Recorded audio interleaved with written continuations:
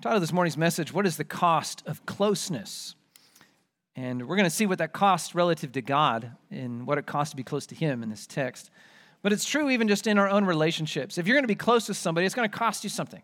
It's going to cost you to be near anyone. And maybe that's most evident if you think through your relationships with your spouse, really.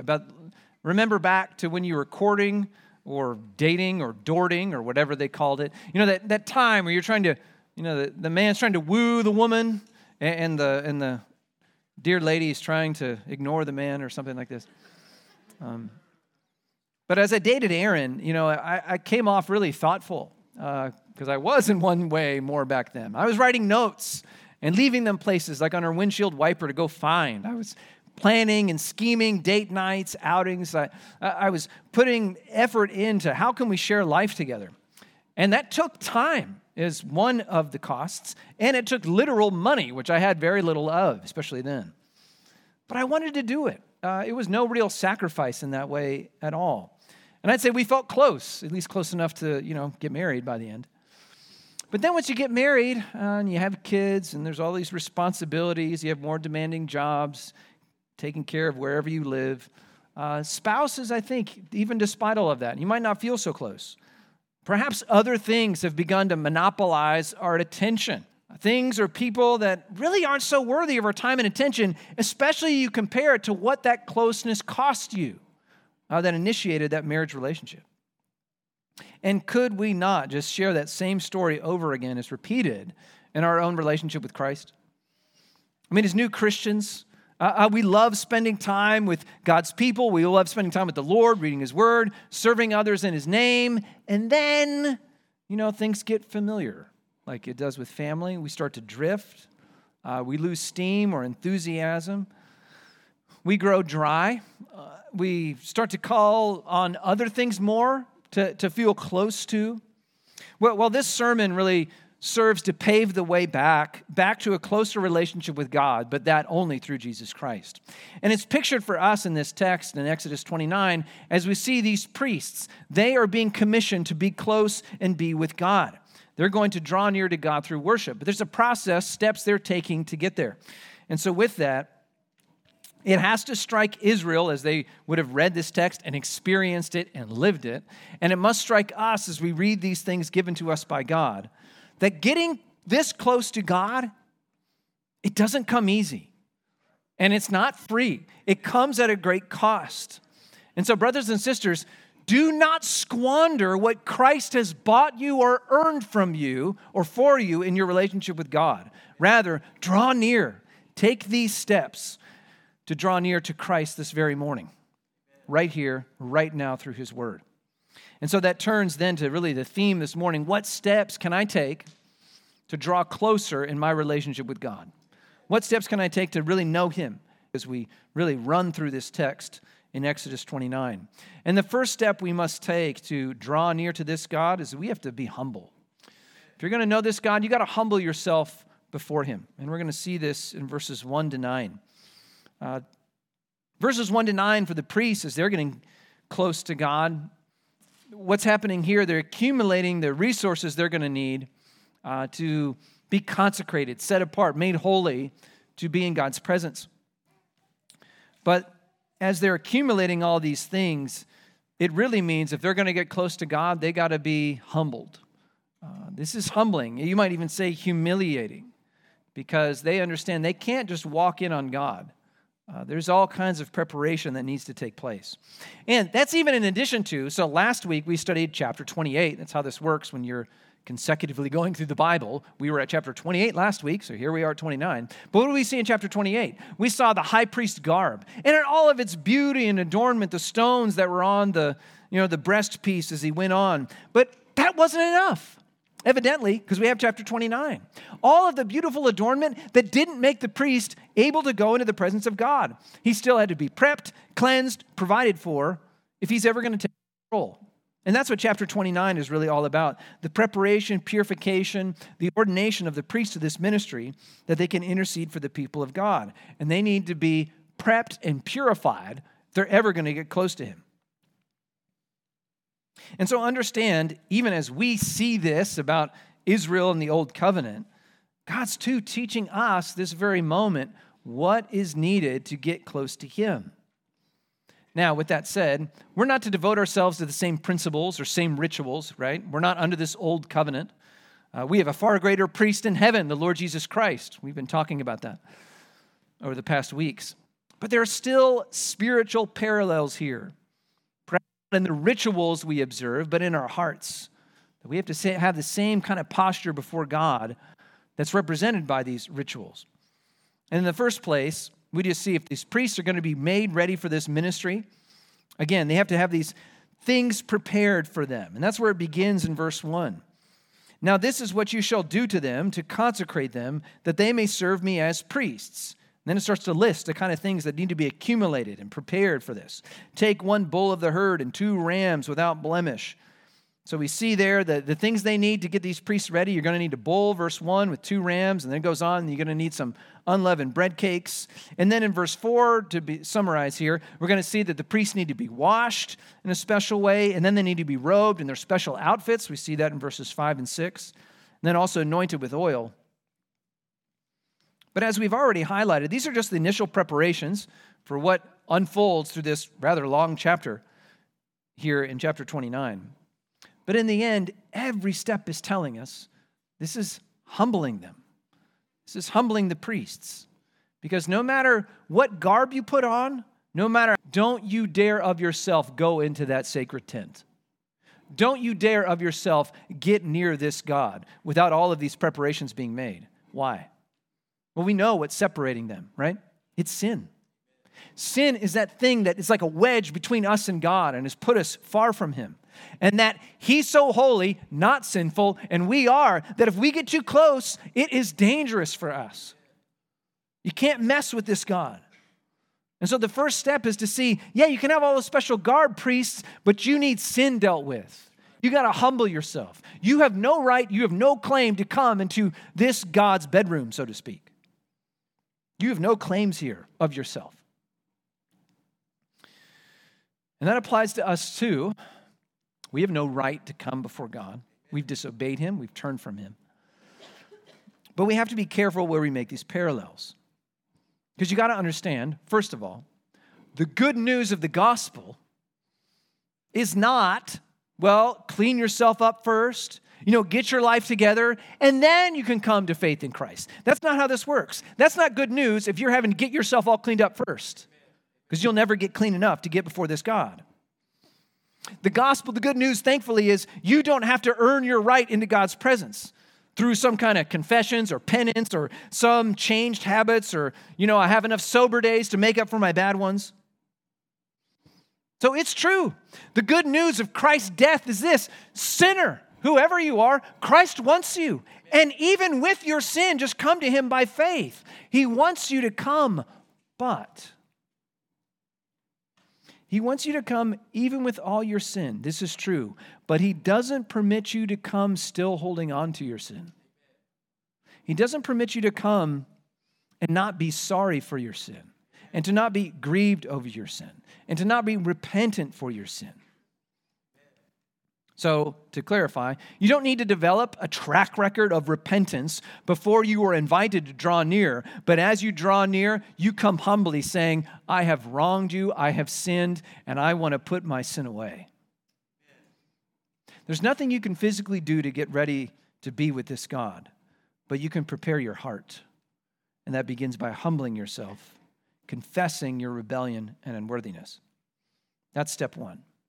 What's the next step we need to take? Verses 10 to 14, you need to find forgiveness with this God.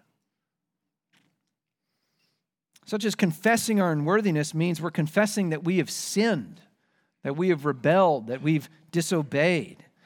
And that means a confession, we need mercy. We need forgiveness is the word here. And so you must find it with God for your many sins, verses 10 to 14. And so this bull that was noted in verse 1, well, now we find out what he's needed for. This bull is needed as we turn to verse 10. And just, of course, to be clear, what is a bull? A bull is, at the least, it's a very large livestock. This is a big animal, and the point is we'll see throughout this, he has a lot of blood in him. And you're going to need all of that blood if you want to get near this God. Because what's the purpose of this bull? Well, it comes out in what kind of offering this is. And that's noted at the end of verse 14. Look there. You see at the end of verse 14, what's the bull going to be used for? He's going to be used for a sin offering. It's an offering that deals with sin. That namely deals with the priest's sin, interestingly, right? Before the priest can ever be right with God to minister on behalf of the people, like we talked about last time, he's got to get right with God first himself. And that means his own sins have to be dealt with, and that's what this whole process is about. And so how will his sins be dealt with through this sacrifice? Well, in the first place, you see this bull that's brought before the Lord, it needs to be linked to the priest, to this sinful priest, actually. And that's shown as they lay their hands on the animal's head. Look at verse 10. Then you shall bring the bull before the tent of meeting. That's the sacred tent where God will dwell. So you bring it basically to God's doorstep. And when you bring the bull, Aaron and his sons shall lay their hands on the head of the bull. What is this for? It's to link them, to identify with them. The priest is going to identify with the bull, that the bull can stand for him in his place. So then, what does that mean next? Look at verse 11. Then you shall kill the bull before the Lord at the entrance of the tent of meeting. You're going to kill this bull on God's doorstep. Why? What is this about? What is this saying? But that the priests, guess what they are? They're sinners.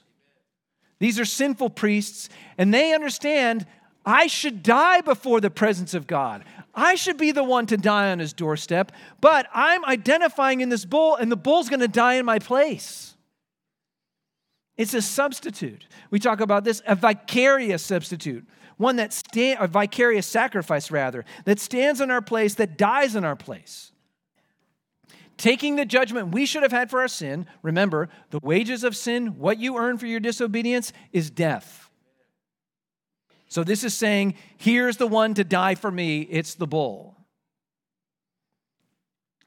Now, this gets pictured even in more detail on the Day of Atonement, the high holy day of Israel, where they atone for the sins of all the people. And in that great Day of Atonement, this very thing was done. The hands were placed on the sacrificial animals. But that case is even more explicit about what goes on here. I want to preview it, some of it for you. Here is Leviticus chapter 16, verse 21. On the great Day of Atonement, here's what happens. Aaron, who's then the high priest, commissioned.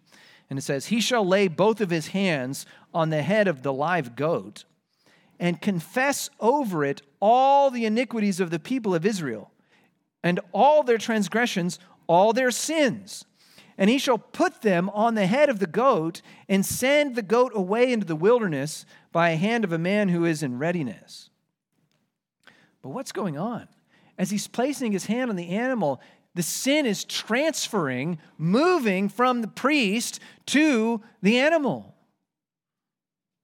And it happens with two animals on the Day of Atonement. One animal dies, like this bull does, but then another animal provides this other picture we just read about here in Leviticus 16 of what forgiveness looks like. The animal bears the sin, but then he's taken out of the camp.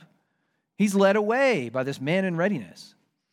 And this is what forgiveness is. The sin that creates that fracture between you and God, on one hand, you could say it's been paid. It's been dealt with. That's why God can forgive. He put out the judgment. He killed, had someone die in your place. That's one aspect of forgiveness.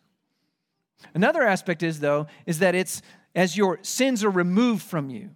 They are pulled away from you. They're pulled off you, and they're put somewhere else. That's what's being pictured by the goat that was led away. That's what's pictured in Psalm 103 when it describes, as far as the east is from the west, so far has the Lord removed our transgressions from us, right?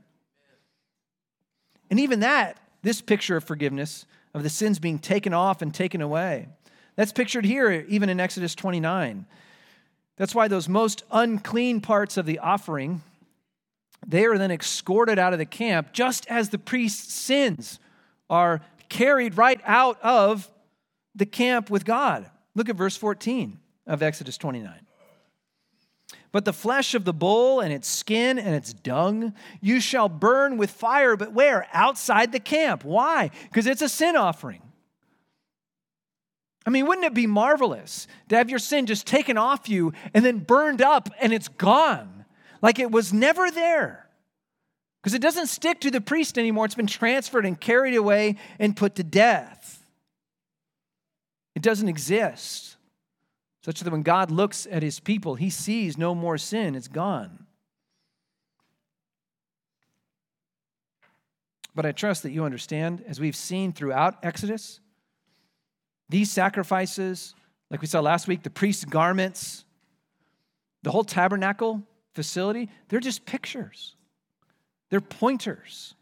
They are types and signs of a great heavenly reality where Christ has actually died for sin, rose from the dead, and now he's at the Father's right hand for his people as that great one sacrifice. Because get this, the author of Hebrews in the New Testament, he explains really what's going on, that these are all pictures, because he says this. Hebrews 10 verse 4 says, "For it is impossible for the blood of bulls and goats to take away sins." What's the author of Hebrews getting at? The blood of a bull or a goat or a lamb or 1,000 lambs or 1,000,000 bulls could never satisfy, could never be a worthy substitute for the soul of a man. We are made in the image of God. Animals are not. And some animal cannot stand in your place. You see how that works? But guess what? There is one who came from heaven and took on the image of God as man. And he came and he lived the life you could never live. And he was the only one that didn't deserve to die because he never sinned. So then he could be a blameless sacrifice for our sins, dying in our place. And that's what the Lamb of God, who actually takes away the sin of the world, the Lord Jesus Christ, has done. So back to the book of Hebrews, get this. While the offerings of bulls and goats, these are all just pictures, it could never actually deal with sins, could never actually cleanse your conscience, could never finally deal with your guilt, could never actually make you perfect. There is one sacrifice of the Lord Jesus Christ. He has settled the matter for good. Listen to Hebrews 10, verse 10. For by God's will, we have been sanctified. How? Through the offering of the body of Jesus Christ. And note this, once for all. And if that's now done, that means we really have forgiveness. The author of Hebrews goes on, and where there is forgiveness of these, there's no longer any offering for sin. If Jesus really dealt with sin, you don't need any more sacrifices. If your sins have really been forgiven, paid for, put away at Christ's cross, there's nothing more you can do or could do. It's settled. So brothers and sisters, get this. If you've hid yourself in Christ, the picture is, if you have put your hand, so to speak, at the foot of the cross where Christ has died and confessed your sins there, transferring, so to speak, your sins to him, as he died and paid the price, then God sees you as blameless, spotless, sinless, fully forgiven. And get this, you can't be more forgiven than you are right now by the blood of Jesus Christ. Forgiveness is found there, finally, fully, and forever. There's no other place we can turn. Okay, once we've found forgiveness with God, what happens next? What's the next response, the next step we can take to get closer? And it's this, dedication. Dedicate yourself wholly to God, verses 15 to 18. And as we return to Exodus 29, this is pictured in the next sacrifice that's given here in worship. And you'll notice in verse 18, the kind of sacrifice it's called a burnt offering, or sometimes also called a whole burnt offering given to the Lord. And how this sacrifice works, it works like the other ones, mainly that we've seen. The priests, again, identify themselves with, this time it's a ram. They lay their hands on its head in verse 15. And what are they saying? This lamb stands in for me in this worship ceremony, such that it has to die because I deserve to die. Verse 16. And you shall kill the ram, and you shall take its blood, and you shall throw it against the sides of the altar. Again, What does it take for a sinner to get near God? It takes death of something. It takes blood. It takes judgment. In this case, substitution. But this time, unlike last time, the whole animal is now consumed on the altar. No parts are taken for anything else. We saw with the sin offering, right? Those most unclean parts were taken away, and they were taken out of the camp. Later on, we'll talk about the fellowship offering, where you get to eat part of the sacrifice. Not here. Everything stays on the altar, and it stays to be burned. Look at verse 17. Then you shall cut the ram into pieces, and wash its entrails and its legs, and put them with its pieces and its head, and burn the whole ram on the altar. It is a burnt offering to the Lord. This is a sacrifice of dedication.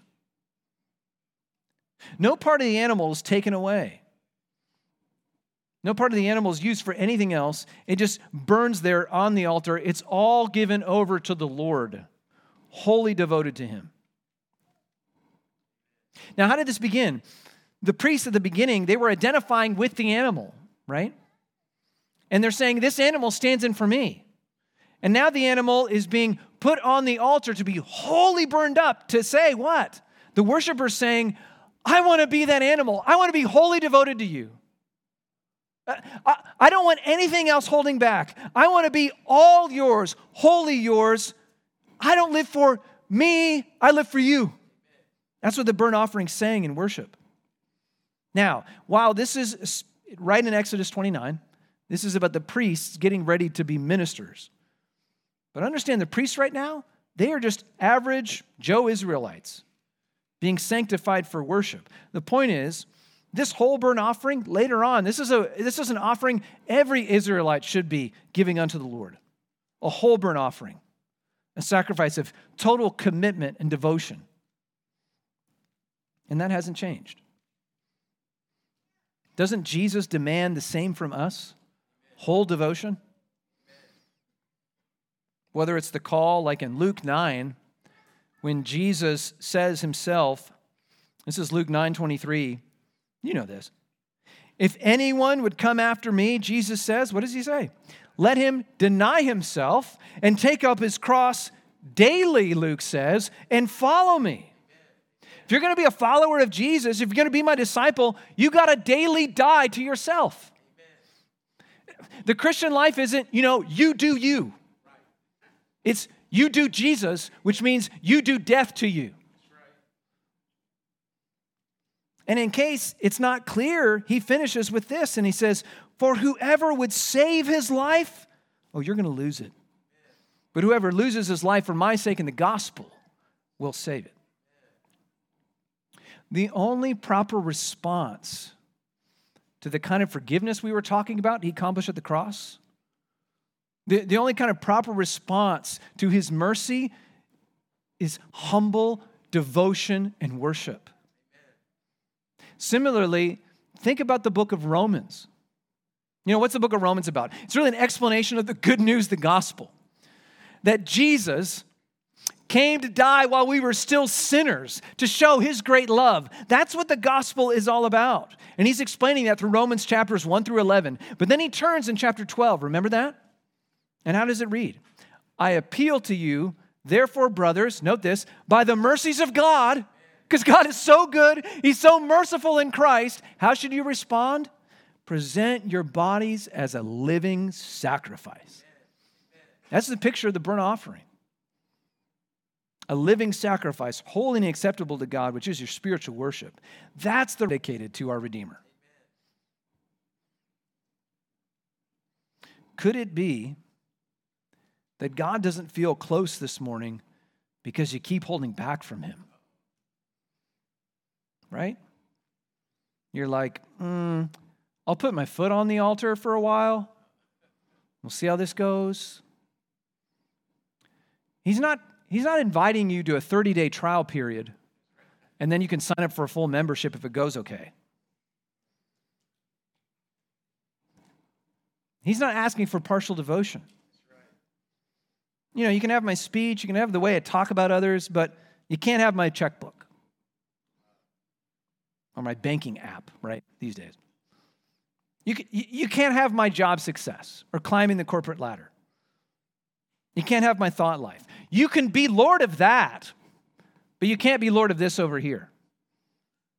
Which, by the way, when you're talking about your Lord like that, is he much of a Lord after all?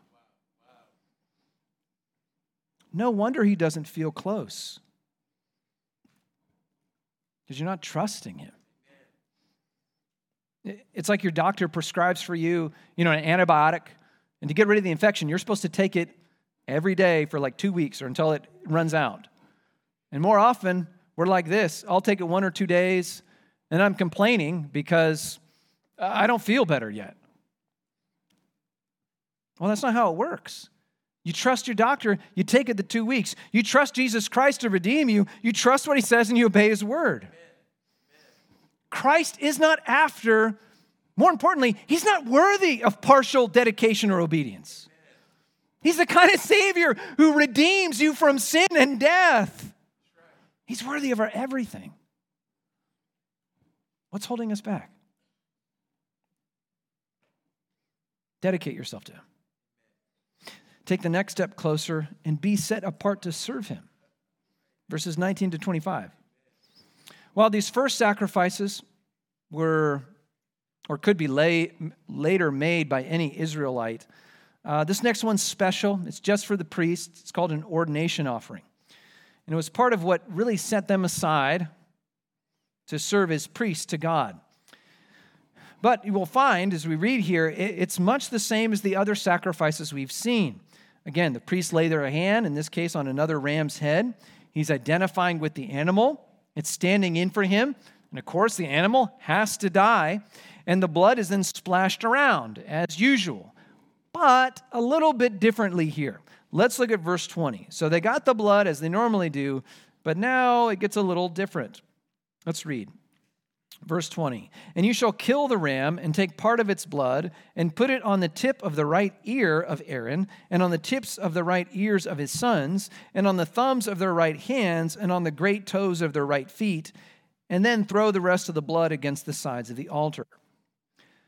So if you did not yet think things had gotten weird, they got weird really quick to us. I mean, what's up with putting blood on earlobes and big toes? This appears to be a sign of just total devotion. From head to toe, you are devoted, dedicated to God and his service. This is what in the end, through this whole sacrifice, will set them apart. They're going to be holy, separate from sin, finally ready to serve God, which is what happens at the end of verse 21. Note this. It says, after all this ceremony, this part of it, he and his garments, speaking of the priest, shall be holy, and his sons' garments with him. The idea is, shall be holy, set apart to serve God, ready to receive things from God, which is what happens next. Look at verse 24. And you shall put all these things on the palms of Aaron and on the palms of his sons, and wave them for a wave offering before the Lord. So this other ram, as part of the sacrifice, he's then placed into the outstretched arms of Aaron and his sons. The point is to fill their hands with the sacrifices. What is this about?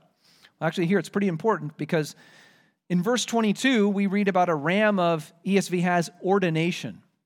Literally, it's a ram of filling. They are being ordained that is filled with the hands of the priestly task. And it's pictured here as the very sacrifice is put right into their hands, into their palms. And they're to wave it before the Lord, which means they raise it up to him and receive it back. Raise it up to him and receive it back. But what's the point? They're being filled with the mission. They're being preoccupied now with the task. They're commissioned to the service of making sacrifices before God. And this is where we pause and we go, well, isn't that nice? I mean, good for them. What does this have to do with me and in the new covenant, right? Well, get this. Did you know that if you are in Christ and you've been forgiven by him, you're actually now yourself a temple of the living God. The Holy Spirit lives in you. Know by this, by the death of Christ, you're already ordained and commissioned to minister for him. Did you know that this morning? If you didn't, let me remind you. Revelation chapter 1, verses 5 and 6. The book opens with this praise to the Lord Jesus. And it says, to Christ, who loves us and has freed us from our sins by his blood. I mean, this is the forgiveness we've been talking about, right? Jesus, by his blood, we are forgiven. But for what? Why free us from sin? Why have us forgiven? He goes on. And made us a kingdom, priests to his God and Father. To him be the glory and dominion forever and ever. Amen. Did you hear that? Brothers and sisters, you've already been ordained. You've already been commissioned as a priest of the Almighty God because you've already been reconciled to him by the death of Jesus Christ. By his death, you've been made worthy and ordained for the ministry. Well, what kind of ministry are we talking about? Well, picking up on this theme, Hebrews in the New Testament pictures our service like this. This is Hebrews chapter 13, verses 15 and 16. Through Christ, let us continually offer up a sacrifice of praise to God. That is the fruit of lips that acknowledge his name. What is the main thing you do as a priest now? You testify about the greatness of Jesus Christ. You remember 1 Peter chapter 2, verse 9? Talks about that we, even as the church, have been made a kingdom and priests to our God to do what? To proclaim the excellencies of the one who died for us and rose from the dead.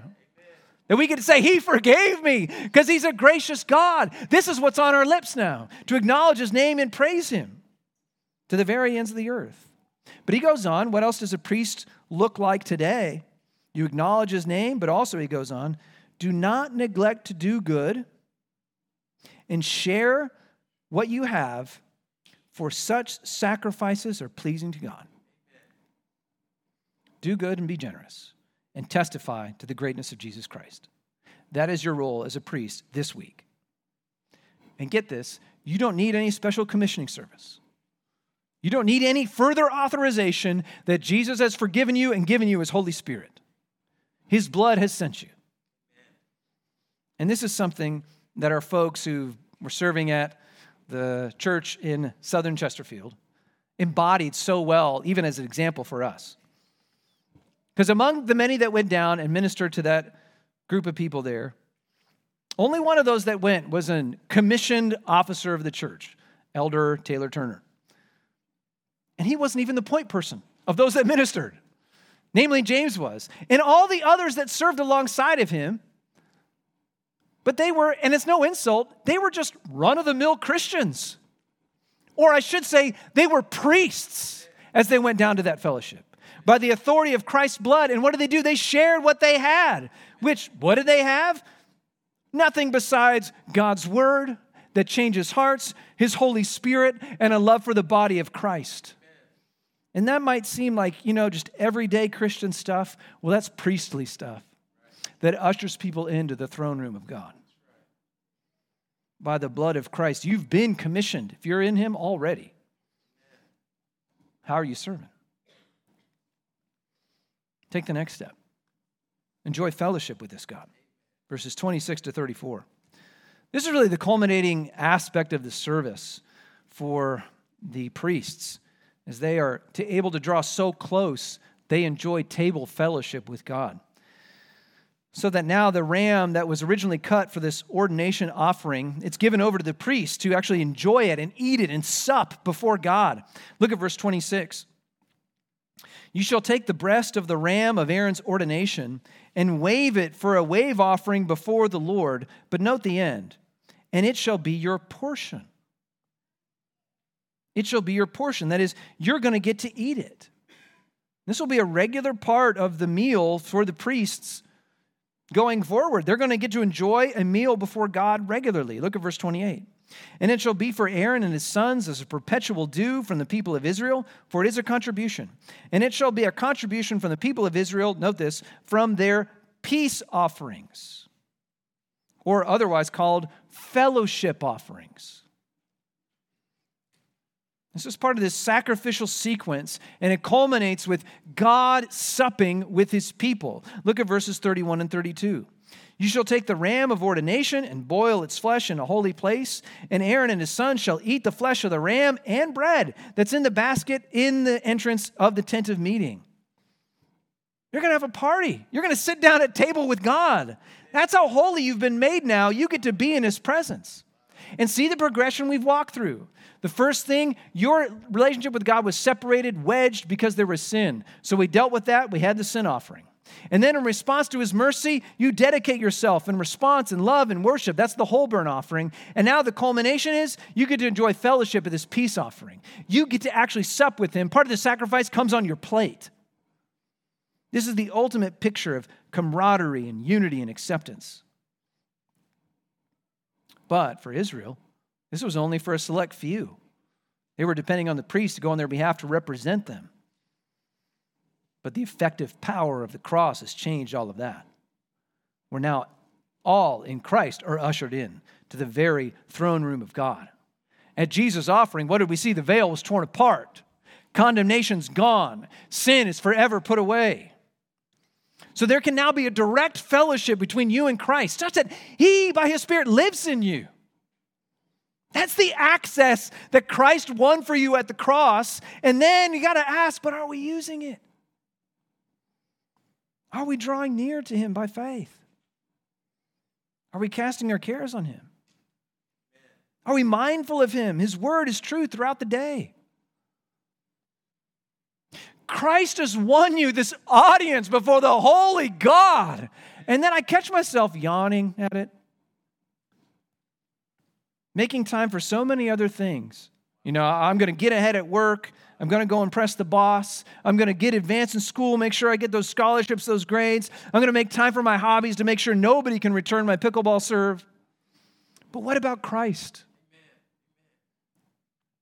You're not going to feel close to God if you ignore him most the whole week.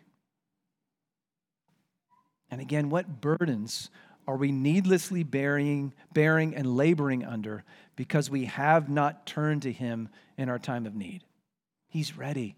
He's bought it. Christ is there in your time of need, ready to give grace. Don't miss what Christ has won you at the cross. Finally, that sixth step of closeness is really to stay close. And that happens by your constant recalling of your need before God. That this kind of access, though it might be familiar, because we get to walk it moment by moment, it doesn't come easy and it wasn't cheap. Such that the next two sets of instructions, they just impress upon us. We're to impress upon the Jews that this closeness with the holy God, it's not something you can take for granted. It's not something that came easy. First of all, you have these final steps to purify Aaron and his sons and their ordination of the priesthood in verses 35 through 37. And there was to be a sacrifice of this bull, and that was going to atone for the priest. It was also going to purify and make atonement for the altar. But the thing is, unlike what we've seen so far, it wasn't to be done once. Or not twice, but 7 times for a week is what it cost to make atonement here. Look at verse 35. Thus you shall do to Aaron and to his sons according to all that I've commanded you. Through 7 days you shall ordain them, and every day you shall offer a bull as a sin offering for atonement. And you shall purify the altar when you make atonement for it, and you shall anoint it to consecrate it. Here's the lesson. 7 days of sacrifices was to teach Israel. 7 days of atonement, 7 days of a bull dying, just underscored God is holy and you are not. I'm going to bring you in close, but don't forget it is costly to get this close to a holy God when you're a rebel like you. And it's interesting because much the same way, once the priests are commissioned, this is their ministry. They're going to be teaching that to Israel every day. Look at this. The final paragraph at 29 turns to the priest's regular offerings. So once they're finally ordained, what are they going to be about? What are they going to do? They're going to be offering blood sacrifices every day, twice a day. Look at verse 38. Now this is what you shall offer on the altar. 2 lambs, a year old, day by day, regularly. 1 in the morning, 1 at night. Verse 39. 1 lamb you shall offer in the morning, and the other lamb you shall offer at twilight. And for how long? How long should we do this? You never let up. Look at verse 42. It shall be a regular burnt offering throughout your generations at the entrance of the tent of meeting before the Lord, where I will meet with you. To get near this God, what's it going to cost? What's it going to cost for him to dwell in your midst and then speak with you? 2 lambs a day perpetually. That's 60 lambs a month. 720 lambs a year. That's a whole lot of blood being spilled. And get this, you can't do it all at once. You know, it's like when you're going to make freezer meals for your family for the week, right? And you make all of them at one time, and then you put them all in the freezer, and you pull them out when you need them. That's not how this works. You got to do it every day. Every day there's another sacrifice. Day after day, another offering. Day after day, there's another death for me happening today.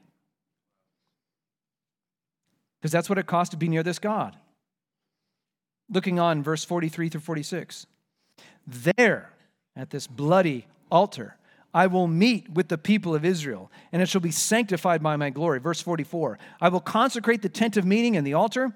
Aaron also and his sons I will consecrate to serve me as priests. I will dwell among the people of Israel and will be their God. This was the whole point of the Exodus, wasn't it? He tells us. And they shall know that I am Yahweh, their God, who brought them out of the land of Egypt. Why? The whole point is that I might dwell among them. I am Yahweh, their God. This was the whole point of coming out of Egypt, but he will only dwell with them. He can only dwell with them if there's a regular stream of blood covering that altar. They can never forget what it cost. It cost a lot of blood because you have a lot of sin. And that's something, too, we can never forget. So we don't have an altar anymore. We talked about it. Praise God. There was one sacrifice, and he is perfected for all time. Hebrews 10:14 says, "Those being sanctified." So if you're in Christ, it is done. And yet, Jesus in his wisdom, what did he do? He gave us the Lord's table, didn't he? Why? Because it's all about remembering. Remember what I've done. Until he comes, we need to remember we have no standing with God except for the death and burial and resurrection of Jesus Christ. So how do we stay close? Don't forsake the assembling together. Don't forsake the Lord's table, but come regularly, confessing your sins, seeing you can only draw near by his blood. Well, how can I get at this, though, personally each day? Because we don't gather but once a week, and we only celebrate the Lord's table once a month. What kind of things can I be doing to remind my soul to stay close to Christ's cross, to always remember his work? In other words, how do I, practically speaking, as we say, preach the gospel to myself every day? And I'm pointing you to Jerry Bridges and Mr. Bevington. They wrote a book, Bookends of the Christian Life. And they give what I found just one really helpful strategy. They personalize gospel promises to themselves. And they even put their own sins that they've committed over the past day into them, reminding them of these things every day. They put it like this. This is why each morning the two of us start our day by preaching the gospel to ourselves.